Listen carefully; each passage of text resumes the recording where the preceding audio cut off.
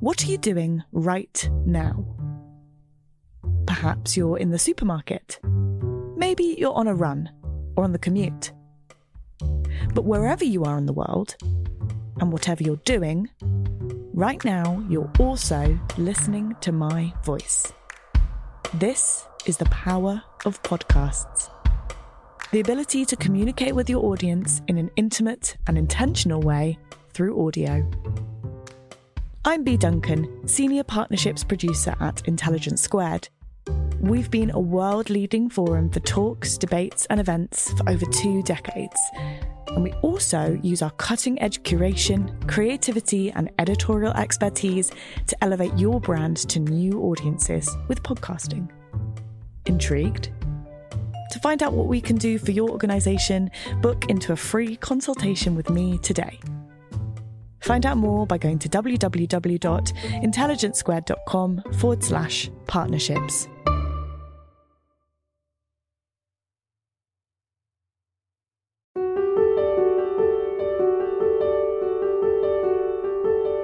For almost 3 centuries, Sotheby's has been the place to discover the greatest stories of creativity. We've been the temporary custodians of some of the world's finest treasures, which you can see on display in our galleries on any given day. Welcome to Sotheby's Talks, the podcast that celebrates art, culture, and collecting.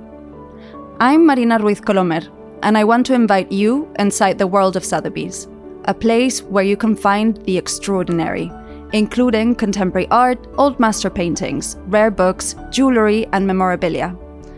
I'm a specialist in Sotheby's contemporary department, and throughout my career, I have championed the work of female artists.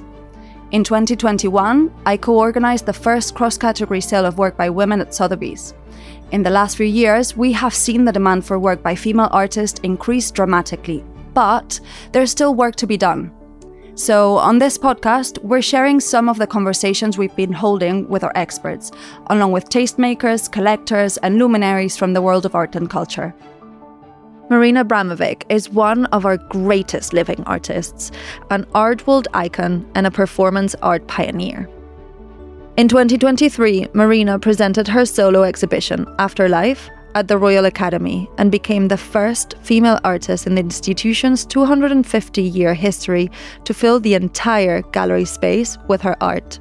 I joined Marina for a conversation about her life and her work, and what it means to be a female artist more broadly. Here's host Will Gompertz with more. Hello, I'm Will Gompertz.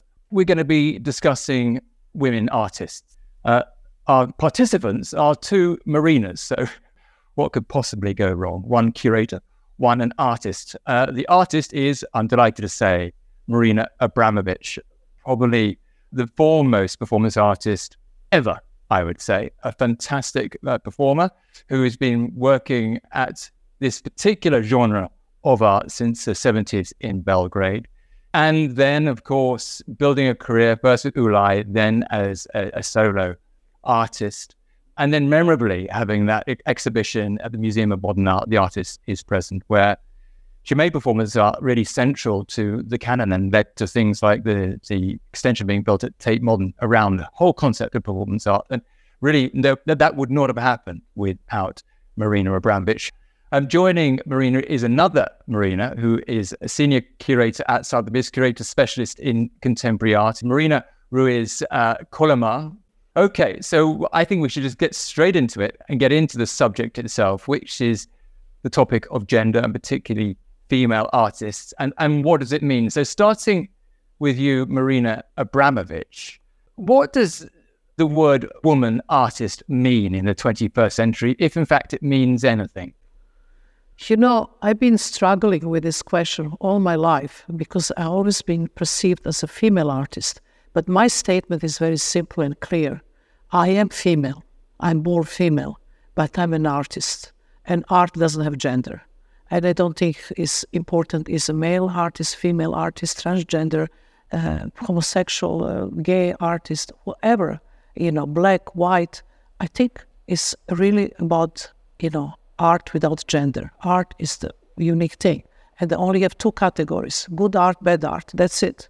It's very important that we talk about content and not about gender. But I suppose, Marina, it has been a factor in your life, and it's been a factor which has changed. The perception of the female artist has changed over the decades you've been working. To leave us at what point now, today? I think today is the position of female artists is much better than before. I mean, they are very visible in the exhibitions, in the community, in the art scene, and also, the voice can be heard, which didn't happen before. So let's go back to the 70s. Let's go back to a very early work called Incision, 1978, I think. 1978, I think you're working with Ulay, your art partner and your life partner for many years. And one of the things I think that you and Ulay were trying to explore and to a certain extent undermine were concepts around gender. Yeah, this is the work that I really chose for this conversation, because it's interesting work, because it deals really with the male and female in performance situation. Work is very simple. Ulay is tied with a rope, the rubber rope, and he's naked, and he's going to the wall, and he's bashing his body on the wall, and this is kind of painful experience, and he's going all the time up and down and back to the wall. At the same time, I'm standing, dressed, not naked, exactly on the farthest expansion that he can reach, and doing absolutely nothing. So the entire public emotions are turned to Ulay, and they hate me because I'm just observing poor men suffering. But they don't know that we actually organized this, that in the same time, I don't know when, the karate champion will come and actually throw me on the floor with the both legs in my chest. And I'm waiting for that. So my position is very tense, but public doesn't know. And all the feelings are to Ulay. And when this attack comes, I'm thrown on the floor.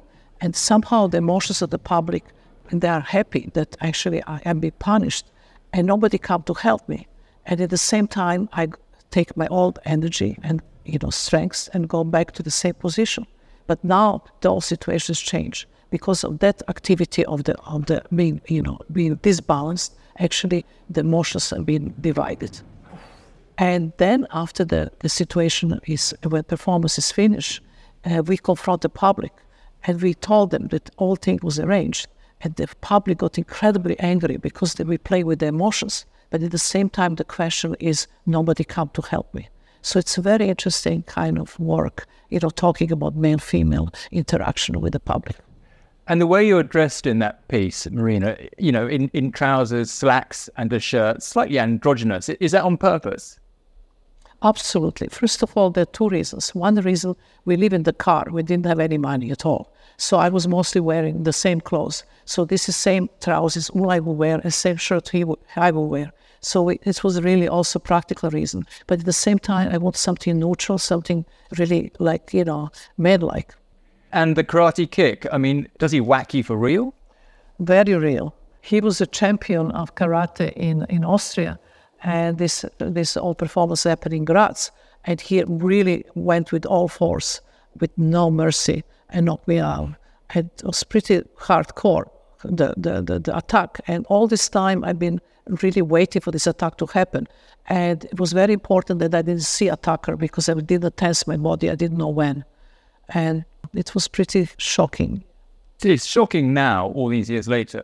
How would it have been different conceptually if it had been the other way around? If you had been running towards Ulay, who was dressed, and you were naked? Who knows? I have no idea, Did you explore that? Did you talk about that way around? We had another performance with actually, it was the other way around with Rest Energy, when we had Boinaro and it's facing my heart, not facing Ulay heart. So we explored these possibilities of changing, the danger in a gender situation. Yeah.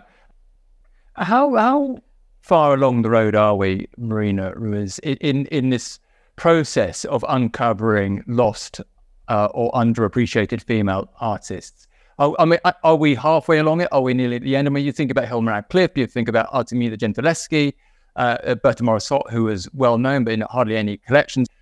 How far along the road are we? Are we expecting lots more discoveries and almost to the point where we could see the canon rebalanced to something approaching 50-50?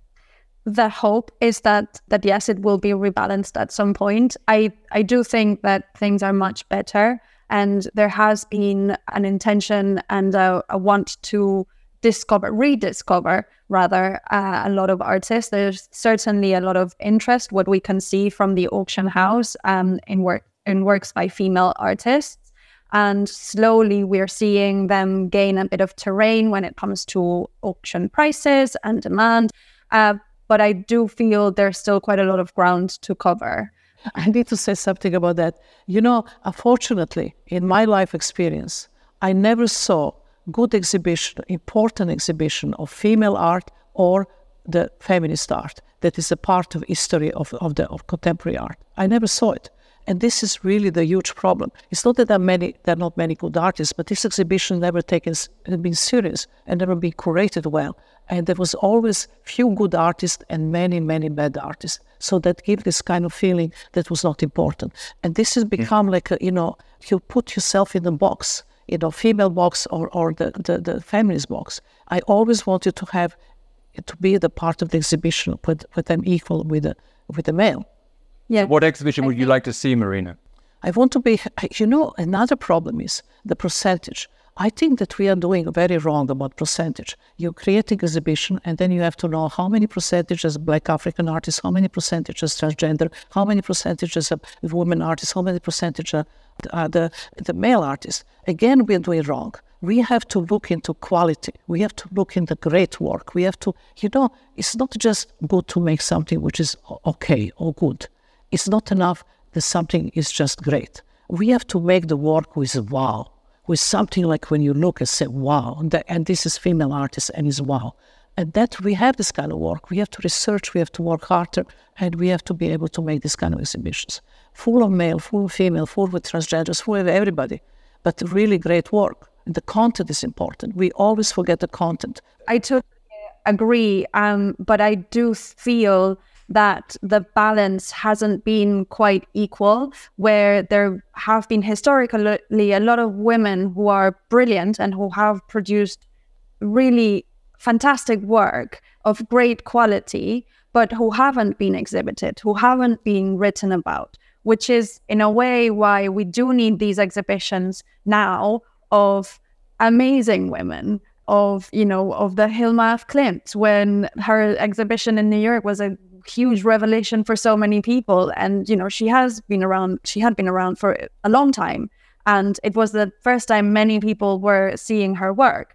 And this happens with many other artists. Hilma Klimt herself forbid to show her work after her death 50 years later. So this is why we have Hilma Klimt now. She really didn't let her work be shown 50 years after her death. This was in her testament. Yeah, it was. It's absolutely true. Okay, Marina, let's go back to Marina Abramović, back to your career, back to 1977, and one of my favorite works by you, which is Imponderabilia, which is just, I just think it's funny as well as just is a great bit of work, but it's very mischievous. But it brings up the question of the female naked body. And in Imponderabilia, both you and Ulay are naked. What does it mean to be a naked female artist compared to a naked male artist back then or even now? The woman using her body in her art.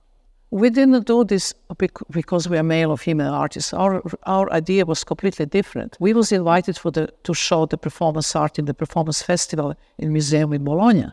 So what we was thinking, if there are no artists, there will not be museums. So why we are not the door of the museum? It's a very poetical piece. And to be the door of the museum, we are working together. So one is male, one is female. And to be naked is to be vulnerable and to be totally open. So we made the door of the museum smaller so that actually public could not go frontally, but they have to turn left or right side in order to face male or female.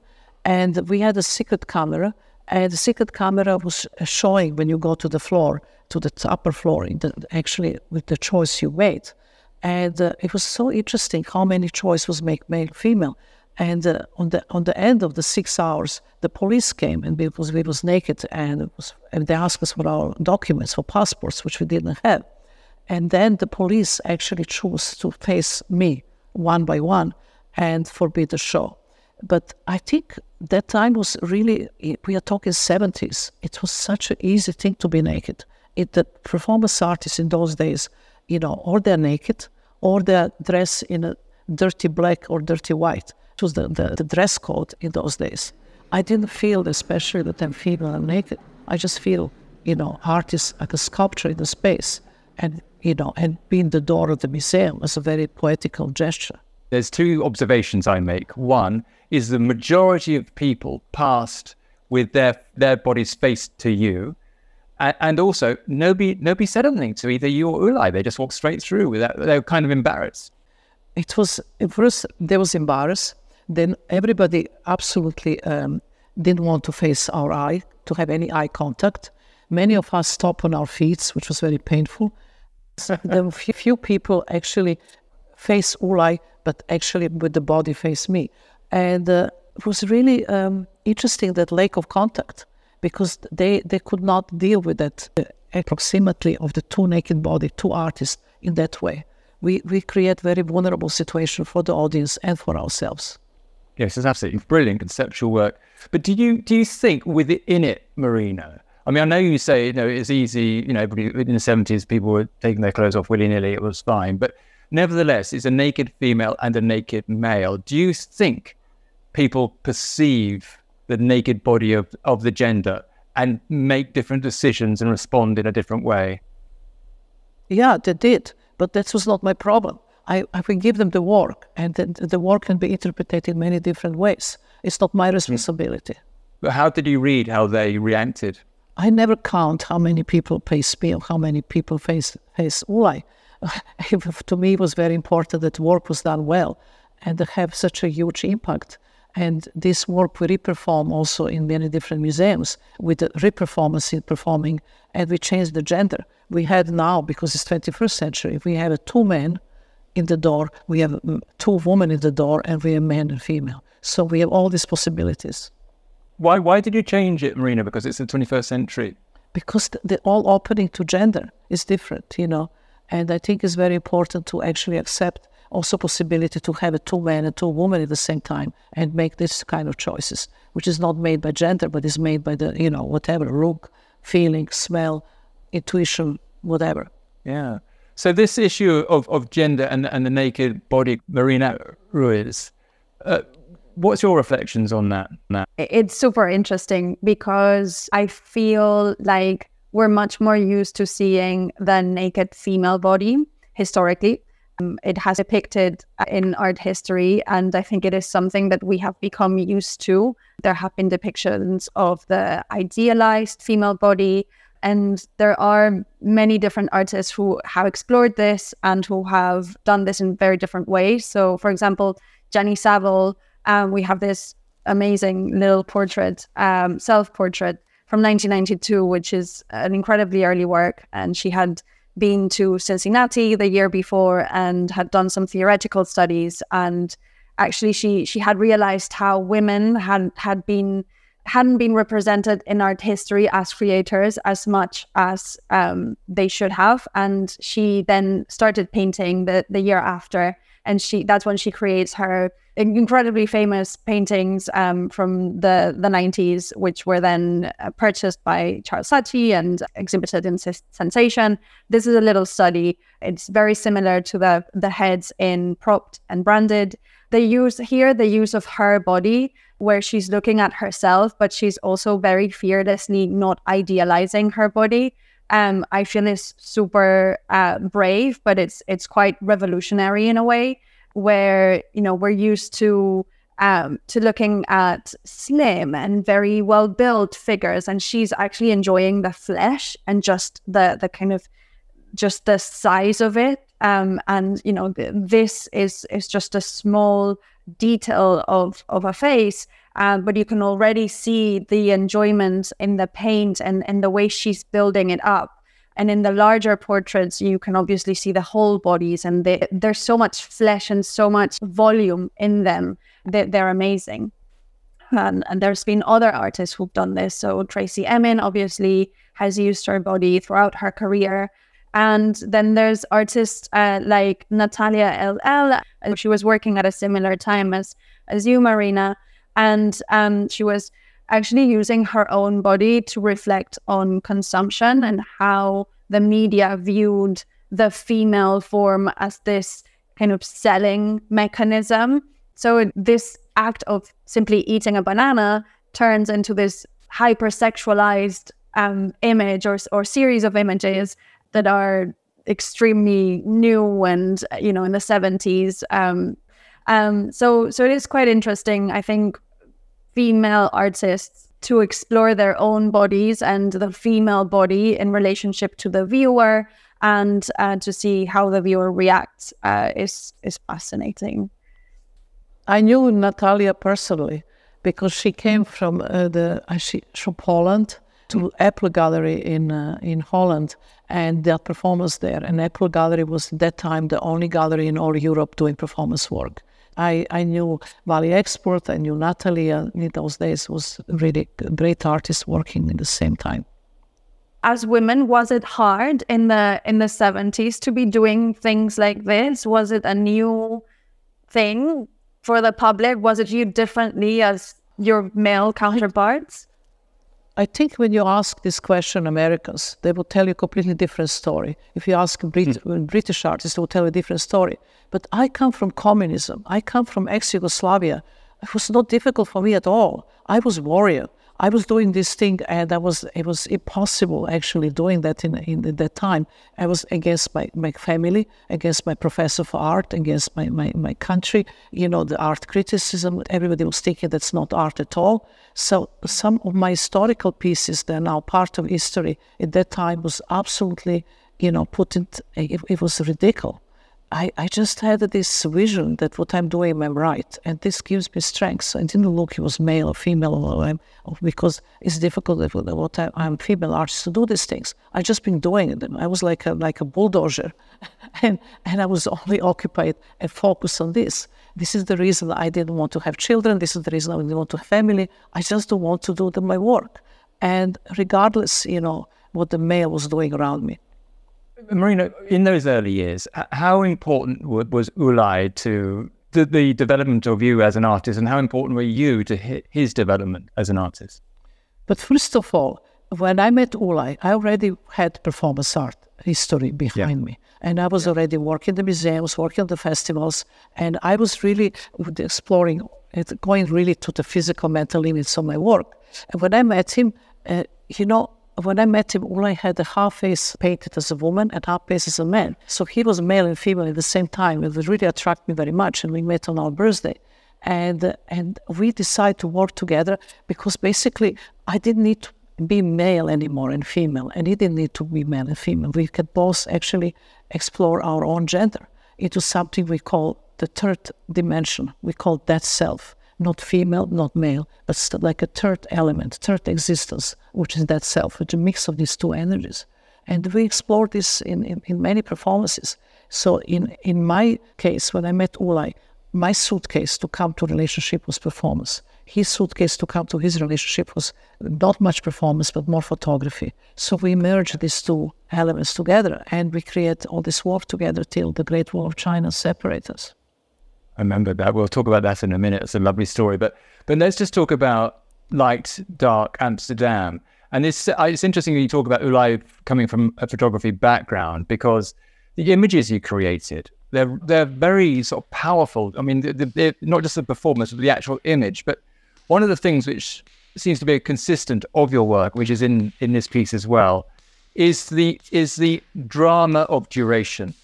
That you make it uncomfortable for people because you just go on a bit too long.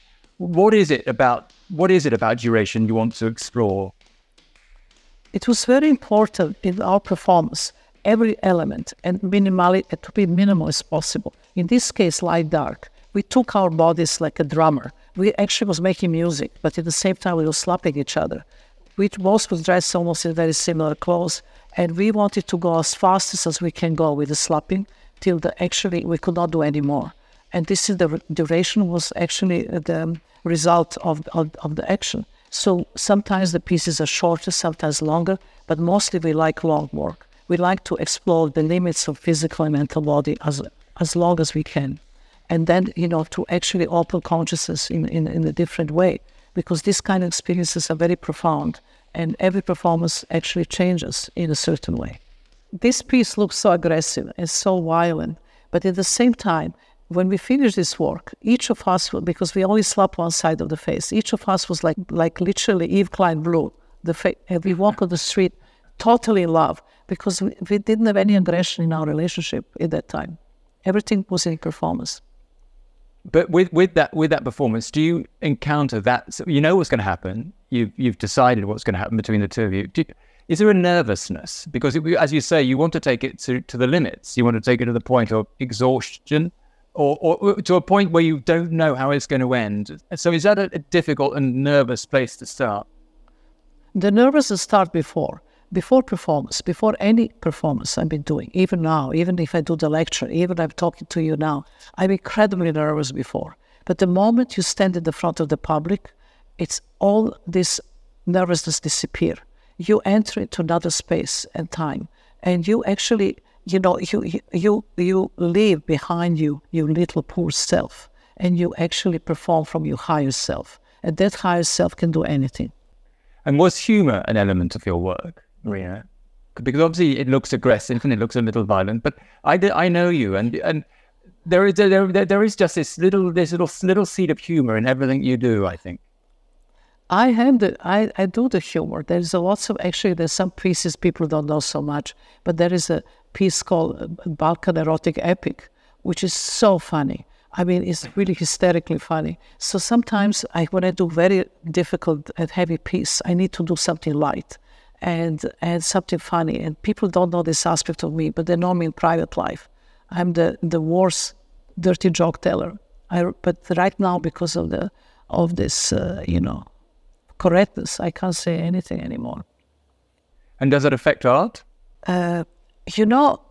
I really think that the correctness, if you imagine all of what we've been doing in the 70s, right now, in these circumstances where we are now, nothing will be possible. Nothing. I think the incredibly important works of art they made in the 70s and 80s and 90s, they're not actually possible because of that correctness. It's really actually the damage the creativity in a really bad way. That's extraordinary. So do you think some of your works you would not be able to make today? Never. Absolutely never. It will be immediately abandoned and criticized, whatever, But whatever problems I had in the 70s, I done them anyway. So if I have the idea of the work, no matter what kind of criticism I'll get, I will do it anyway. Because, as an artist, you have to be a warrior. Let's go to AAA. Do you call it AAA or do you call it AAA? AAA. So yeah, AAA. And this is the work where you and Ulay scream at each other, very close up. And I suppose the question I've got for that within the context of this conversation about female artists is, do you think that when a female artist is making an expressive piece of work, an expressionistic piece of work, and a piece of work which is, delivering an emotion, that it gets treated differently than when a male artist is making expressive work of art? Yeah, they do. But it's again the problem with the criticism, but not about intention. I mean, this AA piece, it was really very simple again. We scream in the top of our lungs till one of us loses the voice. And I lost voice for 1 month. He didn't. That's it. So that's the piece. Because you were screaming harder? No, I don't know. You look the video, you make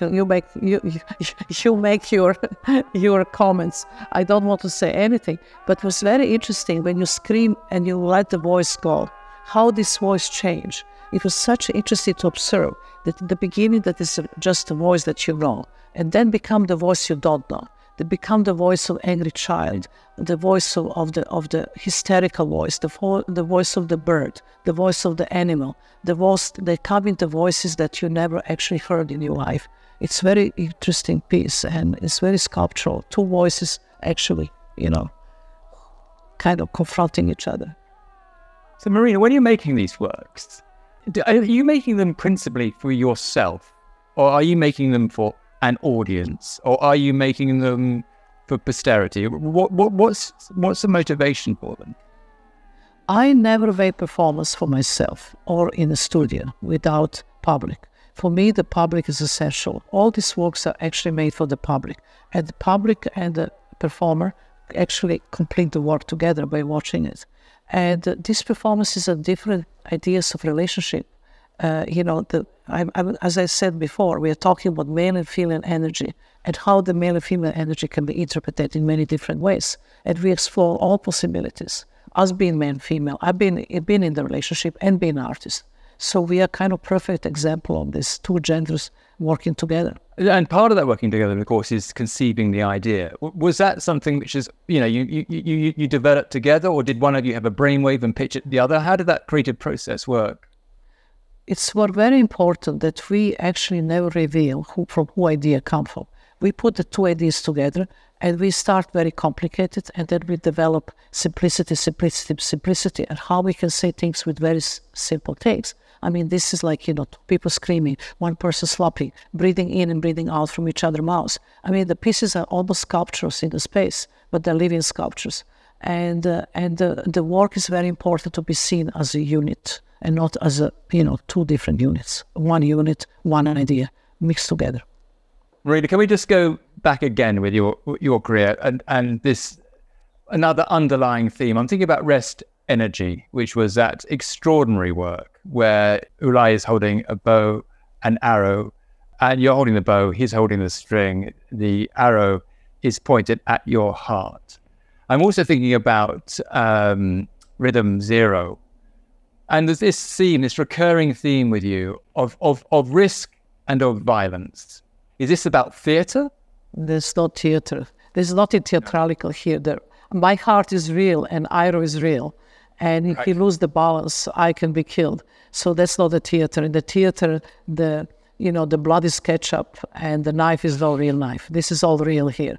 But the important this piece was, when the Ulay when asked why is facing, her heart and not his heart. And he answered, this is my heart too. That was his answer. Beautiful answer. Ulay is not with us anymore, and I would like to say what he said at that time. This piece is extremely short. It's the shortest performance in our life. It's 4 minutes and 30 seconds. For me, it was lifelong. We just had a small microphone on our heart that you can hear the heartbeat and how the heart changed the beat as the adrenaline rushing into our body. But this notion of putting yourself in an incredibly vulnerable position, so you're very vulnerable there. And if we think about Rhythm Zero, where you have people can do whatever they wish to you, there is a table of items they can pick up. On that table is a gun, on that table is a bullet. Somebody can put a gun in a bullet and shoot you, which very nearly happened. There's a razor they can cut you with. What are you exploring with this notion of violence? But this was, every performance have the history and why it was made. And that's very important to see the background. In this background, I'm 23 years old. I've been so fed up with the public criticism on performance, how this is a masochism, how this is bullshit, how this is not art, and how, we are doing all this crazy stuff. So I say, okay, I'm not doing absolutely nothing. I'm standing in the gallery still. You have 72 objects on the table with the public, and 6 hours to do whatever you want on me. I take all responsibility, including killing me, because there was a bullet and the pistol. And public, took this advantage. And on the end of the performance, I knew a public could kill. And this was the very big lesson for me. So it was not me doing something. It was public doing to me. So people started polite and then they got worse and worse? Yeah, it was a full 6 hours of the experience. And, in the beginning, people come, for the opening with their wives. And one reason why they was not raped, because they was there as a normal opening with the wives. But at the same time, the woman will tell the man what to do.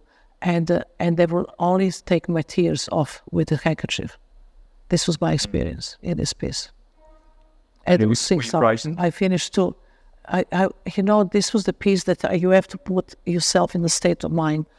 Otherwise, you could not do it. And I remember when the 6 hours was over, and the galleries came to me and they said 6 hours is over. I started walking towards the public, and everybody ran away. Nobody wanted to confront me as me. Just they ran away. Yeah. And how when somebody loaded that pistol, and they did, how frightening was that? It was very frightening. But at the same time, when you're in the performance state, you're in a different state of mind, Otherwise, you could not do it. So I got frightened later, after performance is finished, not during. Okay. During, after I was trembling. And this piece was very interesting because this is example of so many years ago that I give the public all the actually rights to do whatever they want. Then came much later on the piece Artist is Present, where I actually give public only one thing to do, and this is to sit on the chair and engage and gaze with me. And everything else was restricted, but they can stay as long as they want. And this was totally different feeling. One was a feeling of aggression, and this was feeling of emotion and acceptance. Well, The Artist is Present is one of the great works of the 21st century, I'd say. Absolutely extraordinary. Thank you. But what was impossible to predict, it must have been impossible for you as well, Marina, is the public reaction. Klaus Biesebach, the curator, said to me, if you do this piece in New York, nobody have time. Nobody will sit on this chair ever. The chair will be empty. And the chair was never empty. I really did the risk. And I actually, during the work, I understood how incredible emotional work is and how incredible emotional response the public is. Public was sleeping outside of the museum, waiting to come in. It was just the people, the most interesting to me was the 76 guards, the museum guards of the museum, who actually went home, take the uniform on the weekends and come back and wait for me to sit with me. The guards of the museum. This was to me like, oh my God, real acceptance that something was seriously going on. Marina, where does that come from? Where does that emotion come from? Is it coming from you? Is it in the air? Is it ours? Where does it exist? First of all, you give public possibility to actually have a relation one-to-one, artist one-to-one. But at the same time, the public, when they come to the person who come finally after waiting for a long time to sit on the chair, he is observed by the other public. He's observed by me. He's filmed by the camera. He's photographed. There's nowhere to go except into himself. And the moment you go to himself and engage with me, it's incredible. You're so vulnerable. I'm vulnerable. He's vulnerable. And all emotions come out. In New York is so much loneliness, so much pain, so many things there. And everything comes out. And I make myself vulnerable. And this vulnerability creates trust with the public because they can, open to me. And the public open to me. What a wonderful discussion. What incredible insights to, let's be honest, one of the greatest living artists in the world at present has been present with us. And it's been a thrill. Marina Abramović, thank you very much. Thank you. Thank you, everybody. And you, it was wonderful. This was Sotheby's Talks Season 1. Thank you for joining us. To step further into the world of Sotheby's, you can visit any of our galleries around the world. They're open to the public. For more information, visit sotheby's.com. And don't forget to follow the show on Apple Podcasts, Spotify, or wherever you get your podcasts. Season 1, which features conversations with guests including Marina Abramović, Mary McCartney, Tracy Emin, Paloma Picasso, and Julianne Moore, is now live.